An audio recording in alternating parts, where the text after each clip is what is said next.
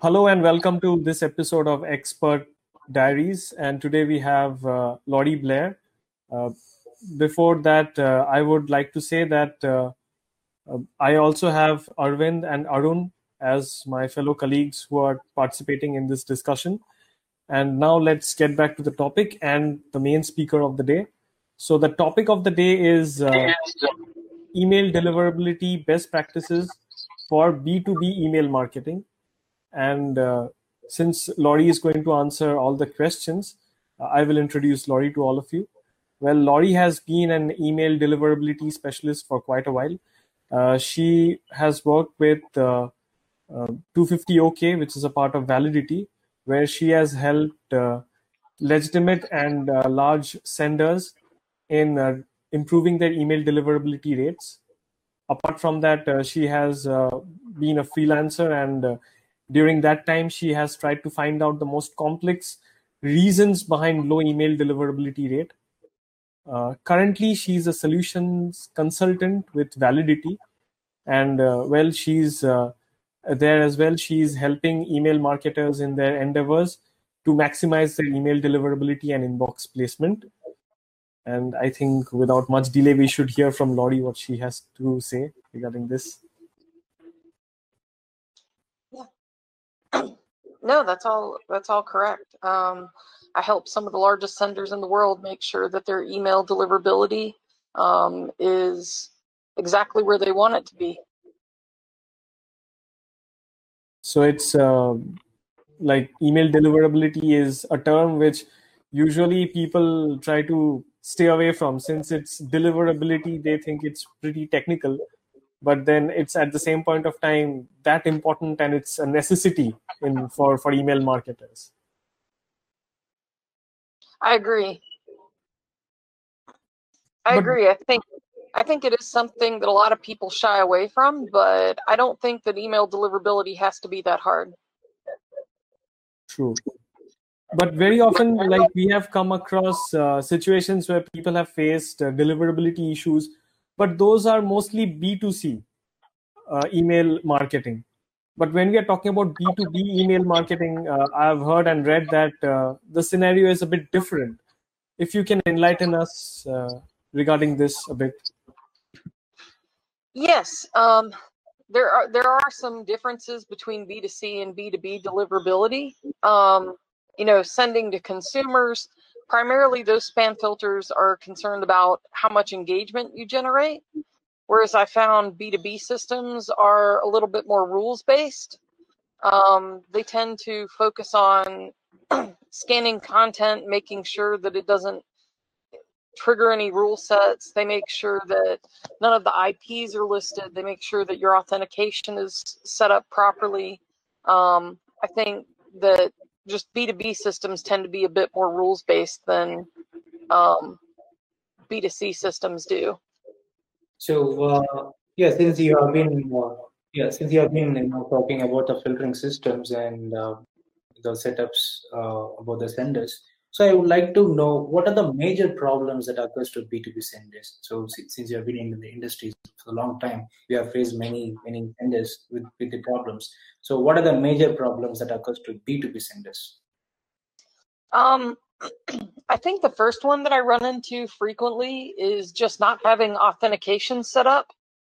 I've run into that, people just not having SPF authentication set up, not having DKIM signing customized, having DMARC set up but not passing. I've noticed that happen.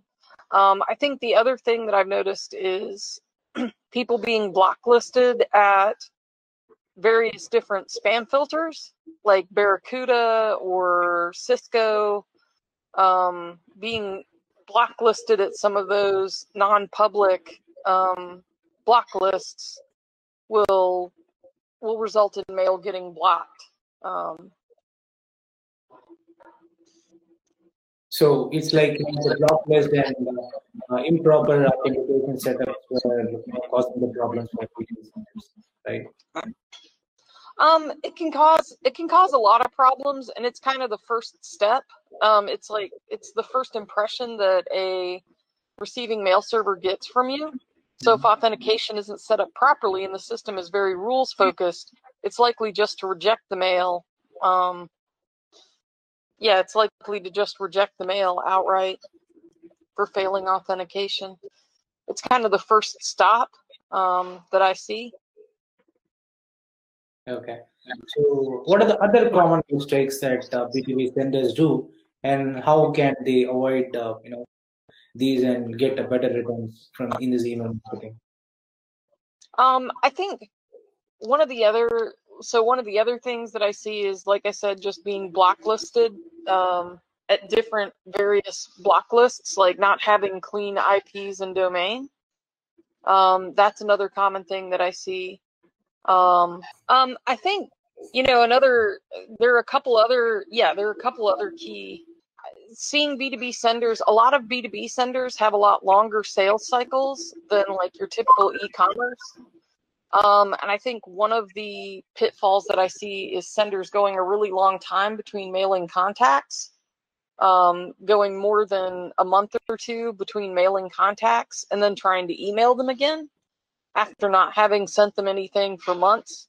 I think that's a common mistake because it's really common for some of those B2B domains or B2B addresses to be converted into spam traps.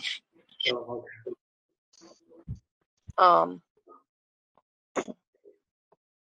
And yeah, Lori, we know for a fact that ISPs like Gmail, Yahoo, and Outlook provide increased security to businesses setting up their mailbox on top of their platform.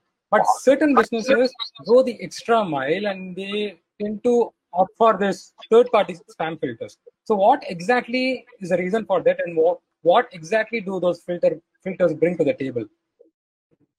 I think the biggest value that those third-party spam filters can bring is increased configuration options for the administrator. It just gives them a lot more granularity of control versus leaving everything up to Google or Outlook. Though the options in Outlook are pretty robust. I haven't really looked through Google's options too much, but I think it just gives them additional control and additional security are the two main benefits. It's like an additional security to the domain. Well, it's additional security, for inbound mail coming in to protect their infrastructure from, because it's still very common for phishing and spoofing attacks to be launched by email, and or even malicious links being sent in documents and things like that. But is there a defined hierarchy for that? Can we assume that? Can we assume the positions of the filters, like what filters come first, and is there a proper arrangement? Typically, if you have a third-party filter set up, that's the first point that an email reaches when it's coming to your infrastructure. So it first has to pass through that third-party filter. Then it's got to pass through whatever filter on the mail system that you're using, whether it's Outlook or Google Suite or something else. That's good. I wanted to ask something regarding this. How many third-party filters can a person install, in this case, can put up for the filtering? So if I am an email marketer, how does this filter set up?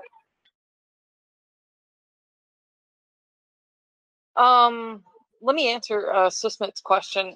Typically, you would only integrate one spam filter at a time, because it's got to pass through. It's got to, typically the integration is set up by the MX records. It tells it to route to the spam filtering company's mail servers.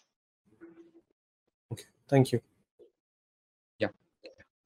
So Lori, I have a follow-up question here. So now we know that. So now we know how the filter system works when it comes to B2B business. So assuming there is this additional layer of third-party filters, how does it affect my email sending process in terms of maintaining my list and in terms of cleaning my mailing list? So what is the disruption there? Typically, I think one thing is it's important for B2B senders to know who the domains are behind, who the filters and who the inbox providers are behind the domains that they're sending to. I think just the first step is awareness, being like having something that will check the MX records of the domains that you're mailing and let you know, all right, this percentage is G Suite, this percentage is Barracuda spam filter, this percentage is Cisco spam filter. I think the first step is just awareness and being aware of what spam filters you're sending to and which ones are relevant to your specific mail program. And then I think it's important to monitor your assets and periodically check in that you're not blacklisted with a specific spam filter. Great. Okay, so I would like to come back to sender's perspective. Like we all know that B2B domains, like the corporate domains, they don't provide traditional feedback loops, right? Like other B2B domains when it comes to Yahoo or Microsoft. So how exactly the sender will know that they are receiving spam, or the recipients may not interested in receiving the emails? How exactly this will work? Essentially, I think that there's two things that you can do. One is to look at engagement and see how much engagement that you're getting from each of these domains. I think the other thing is to use an inbox testing tool like we have at 250OK Validity. Basically, use an inbox testing tool to see if you're getting through various different spam filters and corporate mail systems. Okay. There is one very real life or real time scenario, if I have to say, that I think people might face. That is, very often we see that in case of B2B email marketing, one company necessarily selects another person from another company as a point of contact. And when these, let's say, trade shows and webinars or any conferences take place, and when they take the email IDs of this other business, usually it is an email which is sent to another person who is a point of contact and represents that other particular business. Now, what happens when this particular person who is a point of contact either changes the designation or moreover changes the field of work and leaves the company and goes to another company? During that time, that particular email ID where the email was being sent, it becomes null and void, right? So very often that might lead to low email deliverability and bigger problems than that. So, and at the same point of time, group email IDs also cannot be added to the lists, and something like that sort is also a problem. So how can this entire scenario be countered? I mean, this entire scenario, if it's evaded, then definitely it will lead to betterment of email deliverability. But what is the exact procedure, or what are the procedures that one should go through in order to see to it that they counter this kind of a situation? Yeah, I think that making sure that your ESP is suppressing hard bounces is the number one most important thing that you can do. Because typically if someone changes jobs and moves on, then their email should hard bounce for a period of time. It should say that it's no longer valid. You should get an invalid recipient response, which tells your ESP to suppress that email going forward. And that will help prevent poor email deliverability, because it's very common for turnover to happen for B2B lists. It's probably more common for B2B lists than it is for B2C senders. So this is also somehow associated with the list cleansing based on filtering systems. Maybe not third party over here, but because of the invalid email ID that is in question. Based on the bounce responses. Based on the bounce responses. Yeah. Right. Yes, I would say so. Okay, so can we have a closure note, like a few bullet points, which helps give a proper suggestion to the B2B senders from you, Laurie?